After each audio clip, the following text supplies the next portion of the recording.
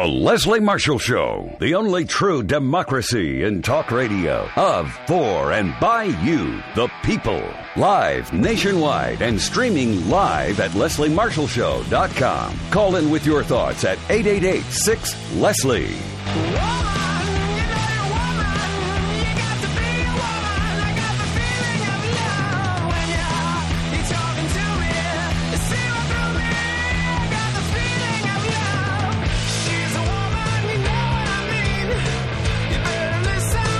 Hello, and welcome to the Leslie Marshall Show. My name is Maggie Thompson with Generation Progress. I'll be your guest host today. And my name is Layla Zaidane, also with Generation Progress. Maggie and I are taking over the Leslie Marshall Show once again for the Millennial Power Hour Takeover. And this time it's a Millennial Lady Takeover. And we have a studio full of ladies here to rage. Woo! So that's the plan for this hour. So we're very excited to have you all on the show. And if you have any questions during the show while we're talking about these issues, you can always call 888-6-LESLIE. That's 888-653-7543. And I just want to introduce our first guest, who is a great friend of mine and a fantastic researcher who has a great new paper out this week. Antoinette Flores, she's a policy analyst on the post-secondary education team here at the Center for American Progress. And she's got a lot to say about the college wage gap and how us ladies, we're going to college, we're working hard, and we are not getting the money. So welcome, Antoinette, to the show. Hi, Layla and Maggie. Thanks so much for having me. And we also have joining us Anna Chu, who formerly of CAP, unfortunately we lost you to the National Women's Law Center, what a gap for them, where you are the Vice President for Income Security and Education. And you have a lot to share with us, too, about the recent census numbers. So we're really excited to have you on the show. So welcome, Anna. Thank you. It's so good to be back here in the old days with everyone. So, I think there's been a lot of conversation in the past few days, and both of you have kind of contributed to this national conversation about what the heck is happening. The wage gap persists, and Antoinette, you have a paper that just came out that said even for ladies who go get their college degree, who are graduating from some of these really prestigious schools, the wage gap is still there 10 years later. So tell us a little bit about that report. Sure. So I looked at average earnings for students that enrolled in public and private four-year colleges.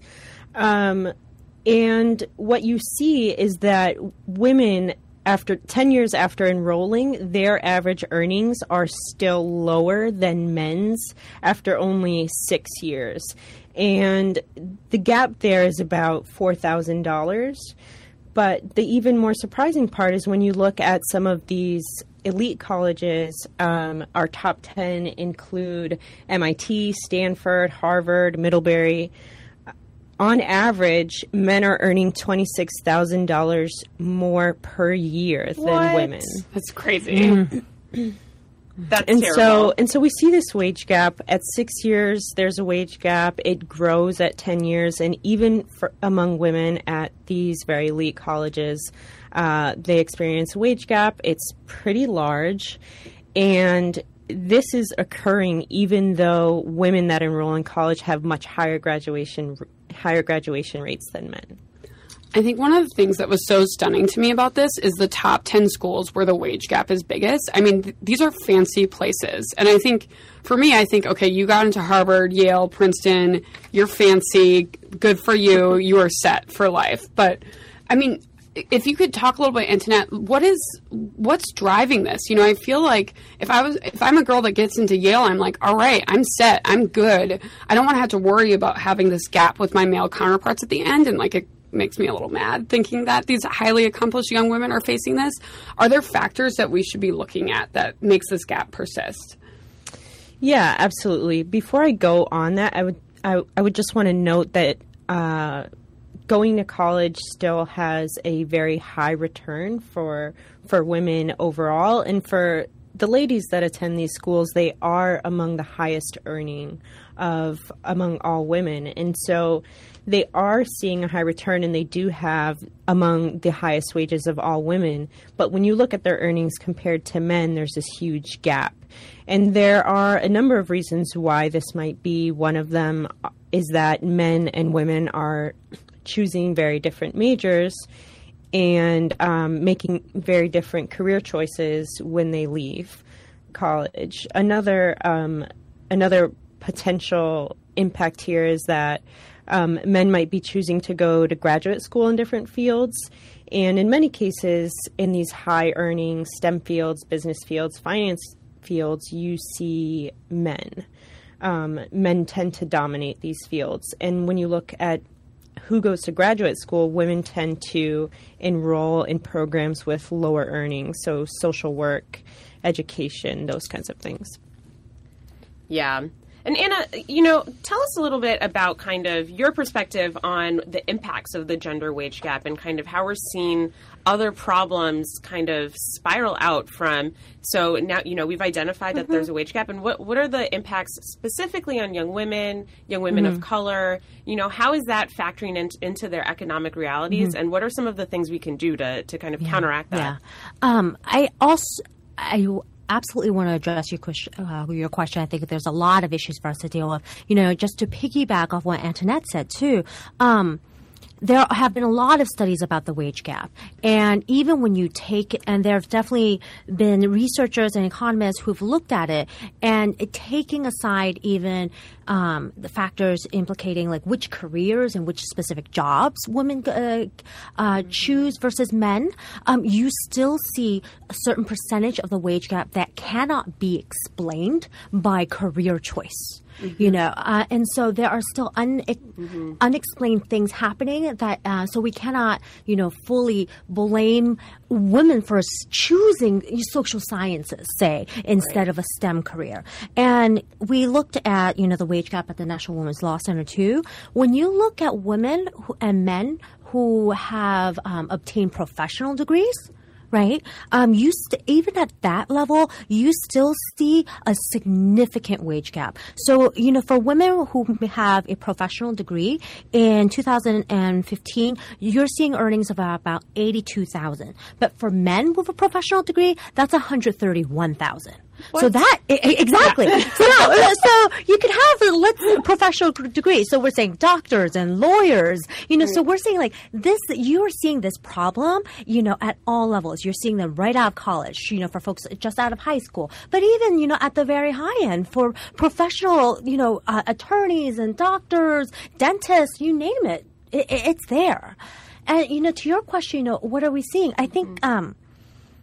Yesterday's data showed, a lot of good news. I don't want to say there was no good news because the median wages, went up for the first time. Right, very exciting. Exactly. Well, not for the first time, but went up significantly and at the fastest increase, I think ever recorded. And the poverty levels also dropped. But when you look closer, you look at what's happening to women. And you look at what's happening, especially to millennial women, the picture isn't as rosy.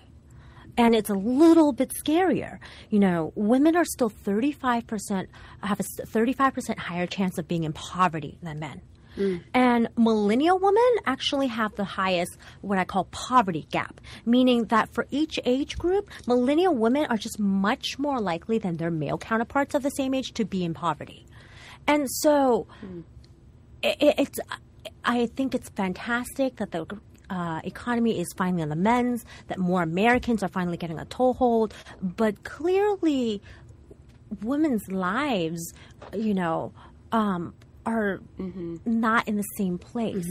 And there are still structural issues wrong with our overall economy that need to be addressed, to make sure that we improve the livelihood for women. Absolutely. And so, what are we doing? Like, what are the things that we can address? I'd be interested in what both of you think. How can we start to close this wage gap and hopefully see some benefits in other parts of women's lives? Sure. I think there are a number of really important policies, especially that are in the larger national conversation right now. For women, we're talking about paid leave policies, access to affordable childcare. We're talking equal pay policies. And I think I will let Anna talk more about some of those, but because I'm talking about specifically about college students, there are things that colleges can do. It's almost shocking to see how different these earnings are, but not all colleges have these kinds of gaps. And I think it's on them to look at what their students are majoring in and what kind of access they have to educational opportunities. Great. And we're so excited. We're going to take a quick break now, but please call in with your questions because we want to know how to solve this problem. 888-6-LESLIE, and we'll talk to you all in a second. Life, liberty, and the pursuit of truth. The Leslie Marshall Show. Give her a call now at 888-6-LESLIE.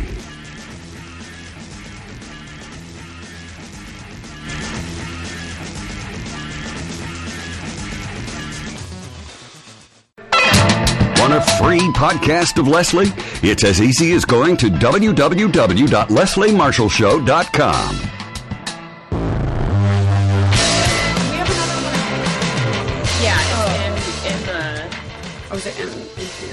It's on the backside. Oh, we only have another 9 minutes. Oh, this is okay. So that's 3:30. Okay, yeah, great. Perfect. But I was just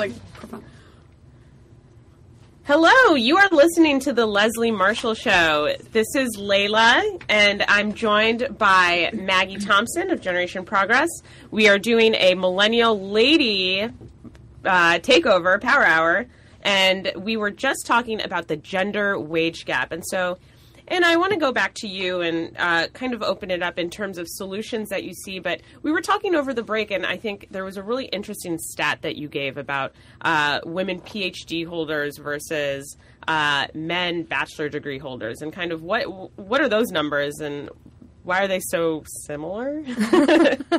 I don't think I have all the answers to why they're so similar, but one of the jarring things is when you look at when people catch up and how much education people need, or women and men need to have in order to be somewhat level, it's surprising.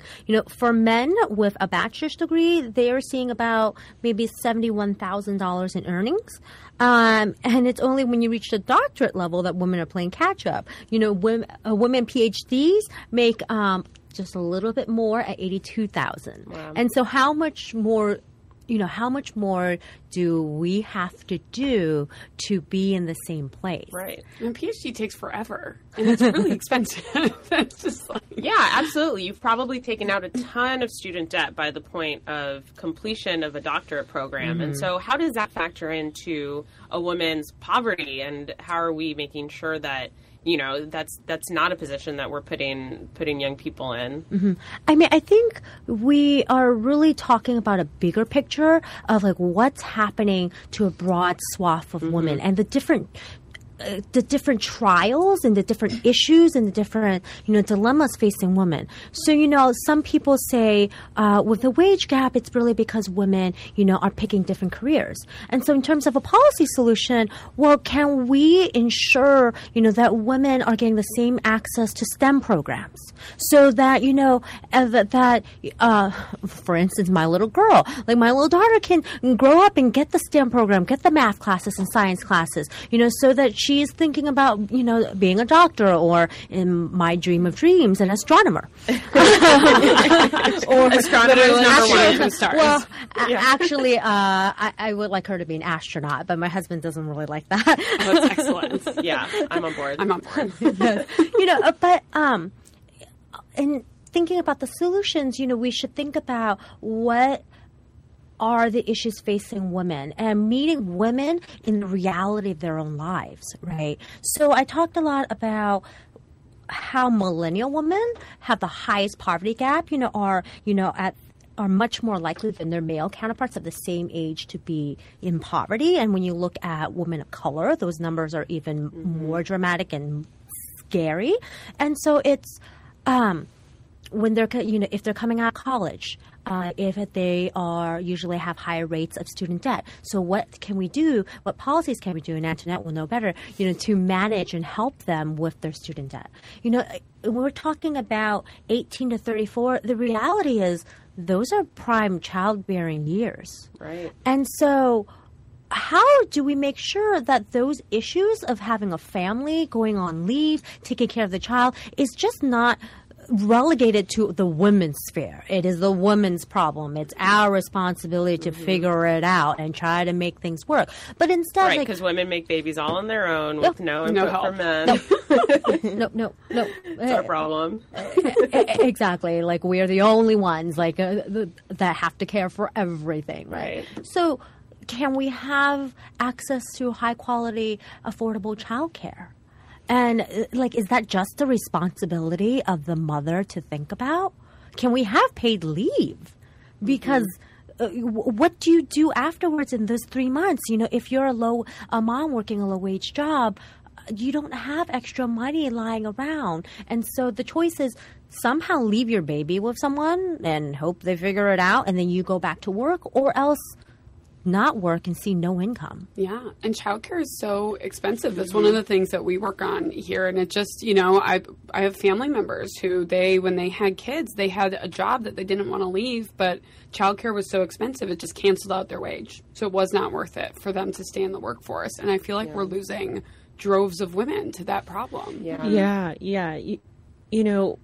When you look at how expensive childcare has gotten in the United States, and I'm talking about college tuition, but childcare is a completely different story. And I think it's to have 2 children in a high quality childcare program that costs more than college tuition in a majority of places. And so when you're talking about women, young women, millennial women, that is a huge burden. And as far as paid leave goes, about 13% of workers have access to paid leave through their employer, to paid family leave. So for women that want to leave the workforce or that need to take time off to, have a baby, it's no big thing. They don't have access to pay. And so paid leave, affordable childcare, these are really important issues. Yeah, and I think what's so frustrating about this, and this is why this is the ladies' rage hour, is that, Antoinette, your college wage gap paper was really focused on the revenue side of this. So this is we're already starting out from behind on that side of our balance sheet. We already have less money coming in from the beginning because of these structural reasons. But then we also have more student debt. We disproportionately bear the burden of childcare expenses, which are incredibly expensive. So I just think when we talk about this idea of a squeeze on the middle class, or, we're really feeling this from both ends. Yeah, absolutely. And I wonder, is there a particular benefit to kind of communities of color? And I guess 30 seconds wrap up from each of you, kind of last thoughts on, are we on the way up? Are we kind of trending upwards in solutions? And what does the future look like? New out this week, the pay gap has gone from 79 cents per woman to 80 cents to every man's dollar earned. Don't spend that penny all in the same place. Any last thoughts from you, Anna? I think there's been so much more national discourse about paid leave, about the importance of childcare, and I think that's the positive, that we're seeing more conversations like this. Great. Thank you so much. This is the Leslie Marshall Show, Millennial Lady Takeover. We'll be back. Leslie Marshall. No spin doctors here. Just the truth.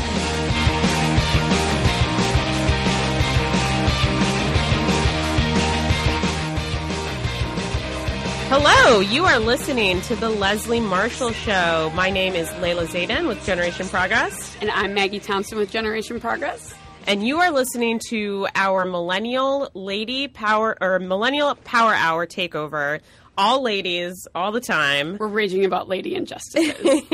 So if you're just joining us, we had a really good conversation about the gender pay gap and what's going on there. Now we're shifting gears a little bit to talk about an issue that really impacts everyone, but has a lot of implications on young people especially, and that is the Supreme Court, and specifically the Supreme Court vacancy. And so we're joined by Abby Barlev-Wiley, our policy analyst with Legal Progress here at the Center for American Progress. Welcome, Abby. Thank you. Hello. Hello. Welcome to the show.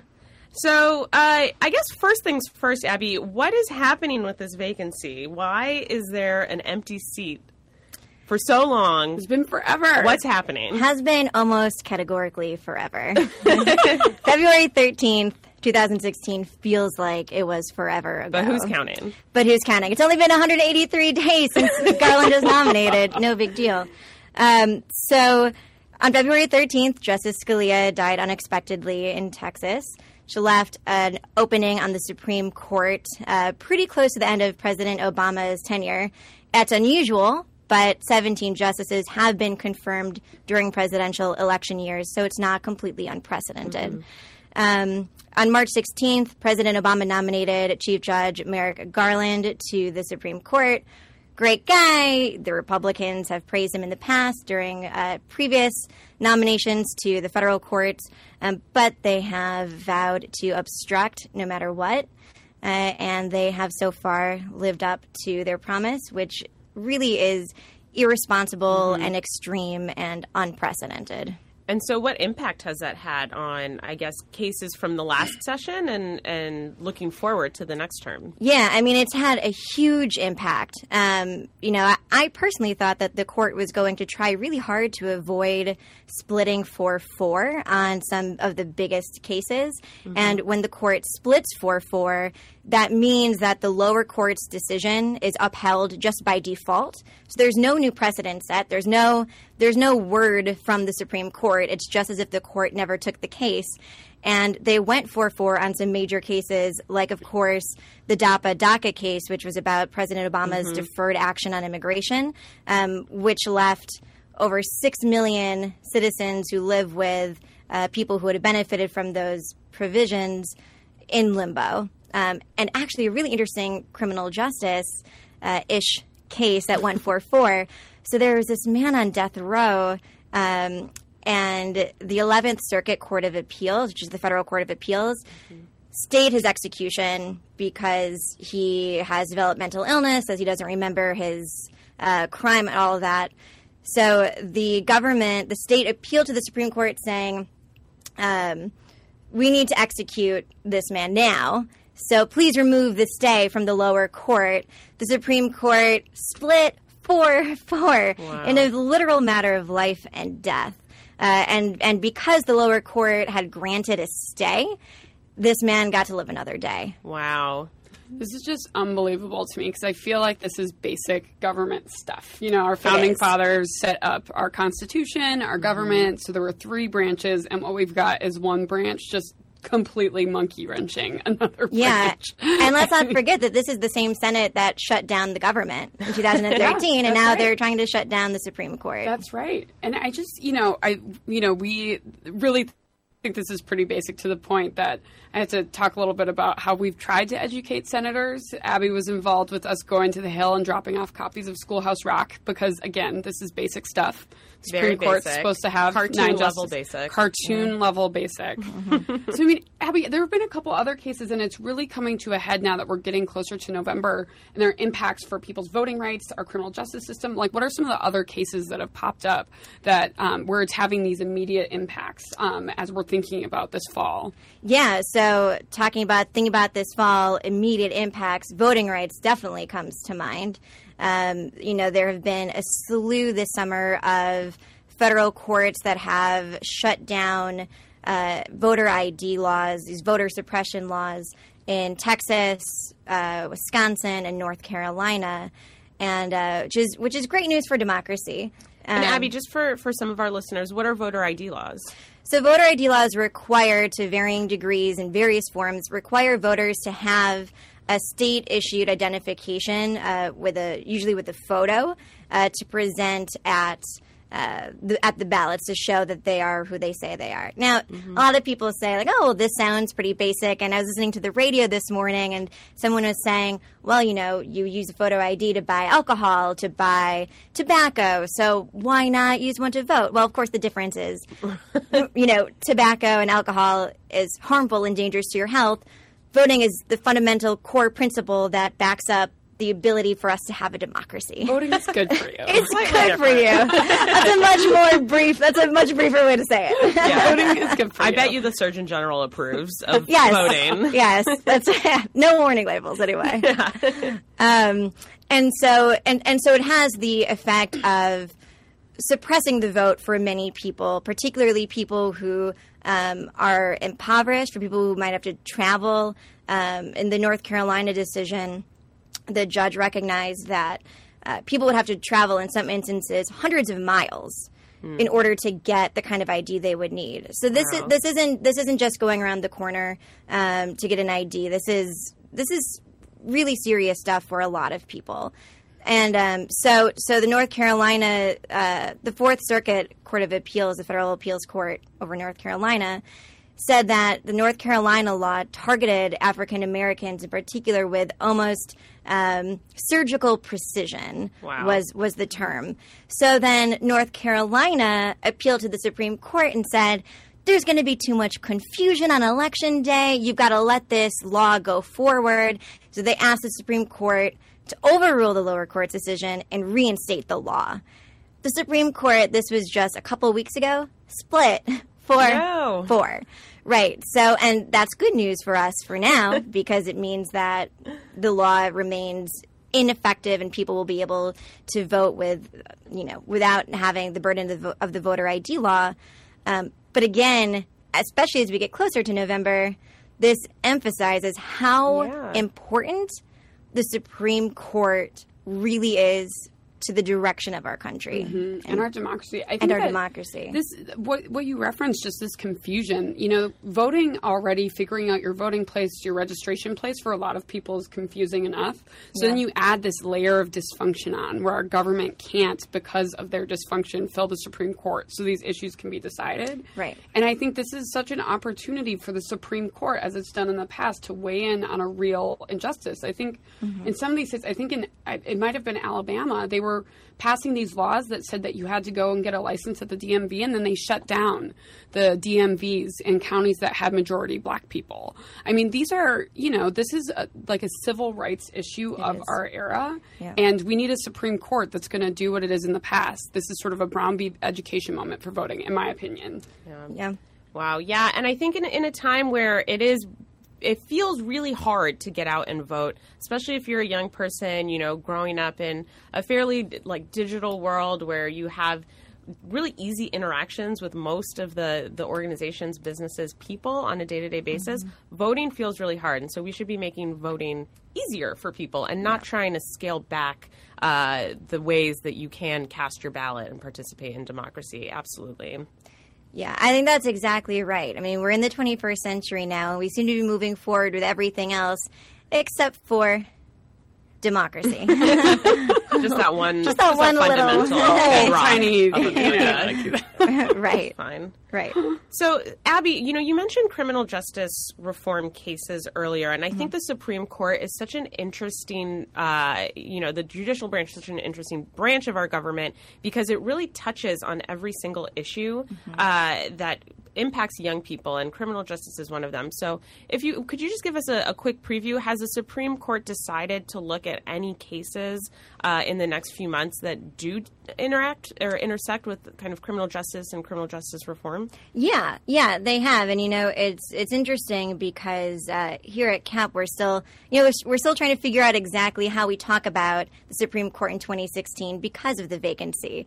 And because of the Supreme Court vacancy, or at least in part because of the Supreme Court vacancy, the court hasn't taken the sort of major blockbuster cases that we're used to seeing. There's usually at least, one or two big ones, healthcare or gay marriage. Over the last few years, every term has had something that really defines what the court has done that year.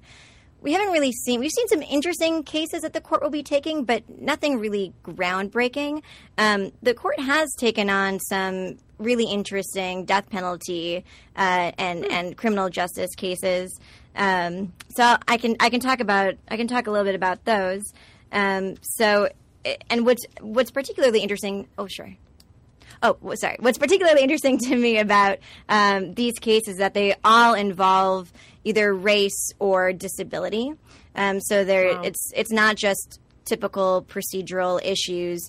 It's about race, the death penalty, mental disability, and the death penalty, and what qualifies as bias that's so strong and prevalent in a case that it would allow for a new trial, essentially. Wow, yeah. I think that's definitely something that young people care about, and I think we definitely want to hear a lot more about those cases and possibly some of the other cases that deal with issues that young people really care about. But we're going to take a quick break. If anybody has a question, any callers, we are taking calls 888-6-LESLIE. That's 888-653-7543. We'll be right back.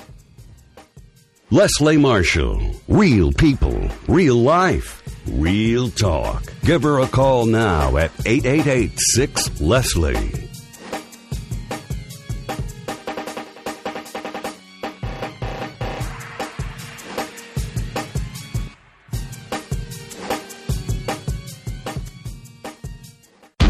If you miss Leslie on TV this week, catch up at lesliemarshallshow.com.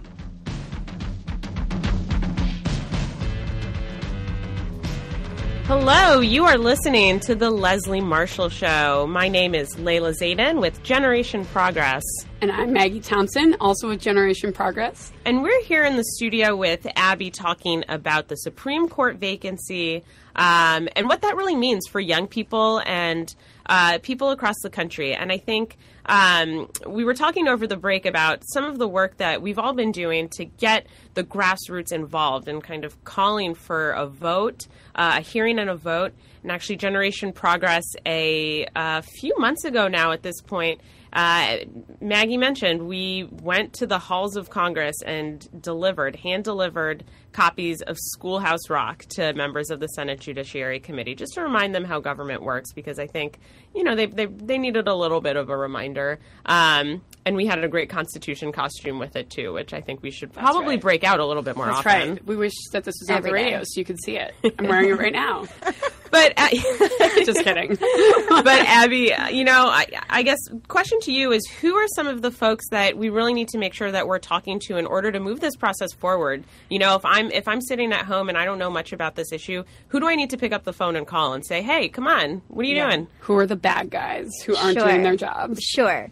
Well, so first of all, I'm glad you mentioned the people sitting at home, because we will never get a Supreme Court justice, a non-Supreme Court justice again, if not for the grassroots. So we here in D.C., we can have meetings, we can talk to people. Nobody cares what we think. They know what we think. Right. It's the people at home. It's the power that you have as a constituent to call your senator and say, hey, I live here. You represent me. You work for me. And I care about this. And I need you to do your job under the Constitution and give Judge Garland fair consideration for his nomination. So it really is ultimately a citizen's issue. As far as who's really holding it up, well, there are several bad actors, so to speak, such as the entire Republican Senate. All of them. But specifically, Senator Grassley from Iowa leads the Senate Judiciary Committee. So the way that it works is that in order for Judge Garland to get a vote on his nomination, he first has to have a hearing before the Senate Judiciary Committee. And the Judiciary Committee is comprised of Republicans and Democrats, a majority of Republicans, because the Republicans have the majority in the Senate. And this is a chance for Judge Garland to talk about his background, for the senators to ask questions, for the people to see who the nominee is. It shouldn't be a political act. And Senator Grassley from Iowa has been holding up the process now for 183 days, even though his constituents have been badgering him at town halls, at home and in D.C., and it's affected his favorable ratings. His favorables have dropped, and a lot of articles that I've read about the topic have cited specifically the pressure that he's been facing from the grassroots on the Supreme Court nomination. Wow. So that's one bad actor. And I think that one of the things that I just wanted to reiterate and why this is so frustrating is that this is such a political sort of foul act of obstruction. I mean, we're talking about United States senators that we elect just blatantly ignoring what the U.S. Constitution tells them they should do. And I think that one of the things that I just wanted to mention, just so folks understand how political this is another senator who is on the Judiciary Committee, one Orrin Hatch from Utah. So if you're in Utah, call his office. You tell him about this. He had a meeting set up with President Obama's nominee to the Supreme Court, Chief Justice Merrick Garland. And 2 days before that meeting was going to take place, there was an op-ed that appeared in his home state newspaper talking about how he had the meeting with Judge Garland and he was unimpressed. So just 2 days before. 2 days before the meeting happened. Oh, so just man. to be clear, he was literally not even going to give Merrick Garland the time of day by actually meeting with him and giving him a reasonable shot and a fair hearing, to the point that he accidentally put the op-ed he had already written about what he thought of his meeting into the paper. So really, like, this is just a political game for these guys. So if you live in Iowa, you call up Chuck Grassley's office. If you live in Utah, you call up Senator Orrin Hatch's office, because these guys really need to hear from us. Didn't Orrin Hatch say that Merrick Garland would be a good appointee? Why, yes, he did. In fact, he had said that he'd be great on the Supreme Court, but that President Obama would never appoint him. So there you have it. And our sense of the political nature of this entire process is something that the American people are recognizing. In fact, a recent poll from the Center for American Progress found that a full 70% of voters nationally believe that Republican leaders are obstructing purely for political gain. That's not okay. That's not that we should be holding senators' feet to the fire. They have a job to do. We have a job to do. We are currently in the middle of doing our jobs, in fact. And the senators are not. And, they are in office now, or they are in D.C. until the beginning of October, if they don't leave early, which they might. Take another vacay. For another vacay to campaign. They need to know that the American people are watching and paying attention. And the truth is, no matter who your senator is, if you have 2 Republican senators, 2 Democratic senators, or a mix, call your Republican senators, because every single one of them has obstructed. Not one of them is doing their job. So call your Republican senators, tell them to do their jobs. Call your Democratic senators, thank them for the work that they're doing, and tell them to put pressure on their Republican colleagues, that it needs to be a loud issue. Absolutely. Yeah. And, I think that our members of Congress going home early in October is really an opportunity for people back home to get that message across. And you mentioned some folks that you've worked with on the grassroots doing some really creative things to hold their feet to the fire. So what are some things, if, you really want to get involved in this fight, what are some things that people are already doing? Yeah. So, at CAP, we have a Why Courts Matter campaign that my wonderful colleague Anisha Singh heads up very well. And it's a coalition of groups in 9 states: Iowa, Wisconsin, Texas, Pennsylvania, Colorado, Florida, Nevada, New Hampshire, and forgive me for I'm forgetting the 9th. But so these states have been doing rallies all summer long while the senators were in their home states. Rallies, show up at town halls. When your senator is at home, they're going to be engaging with the public. Find out where your senator is going to be. Ask them pointed questions about the Supreme Court. Tell them why it matters to you, and tell them that it's going to be an issue you vote on. Our partners in Nevada and New Hampshire recently, at the end of the summer, delivered beach balls to senators' offices with messages from constituents to do their jobs. So get creative. Pennsylvania has done a bunch of creative things as well. One of our partners recently had a fake Supreme Court set up outside of their town hall with 8 people sitting in robes and an empty chair. So there are a lot of ways to get involved. Just Google "Why Courts Matter" with your state name, and you can find partners. And real quick, Abby, anything interesting coming up that people can plug into? It is Constitution Day on Saturday, September 17th. Great. It is a great day for democracy. All right, folks. Constitution Day this Saturday. Let's go party. This is the Leslie Marshall Show.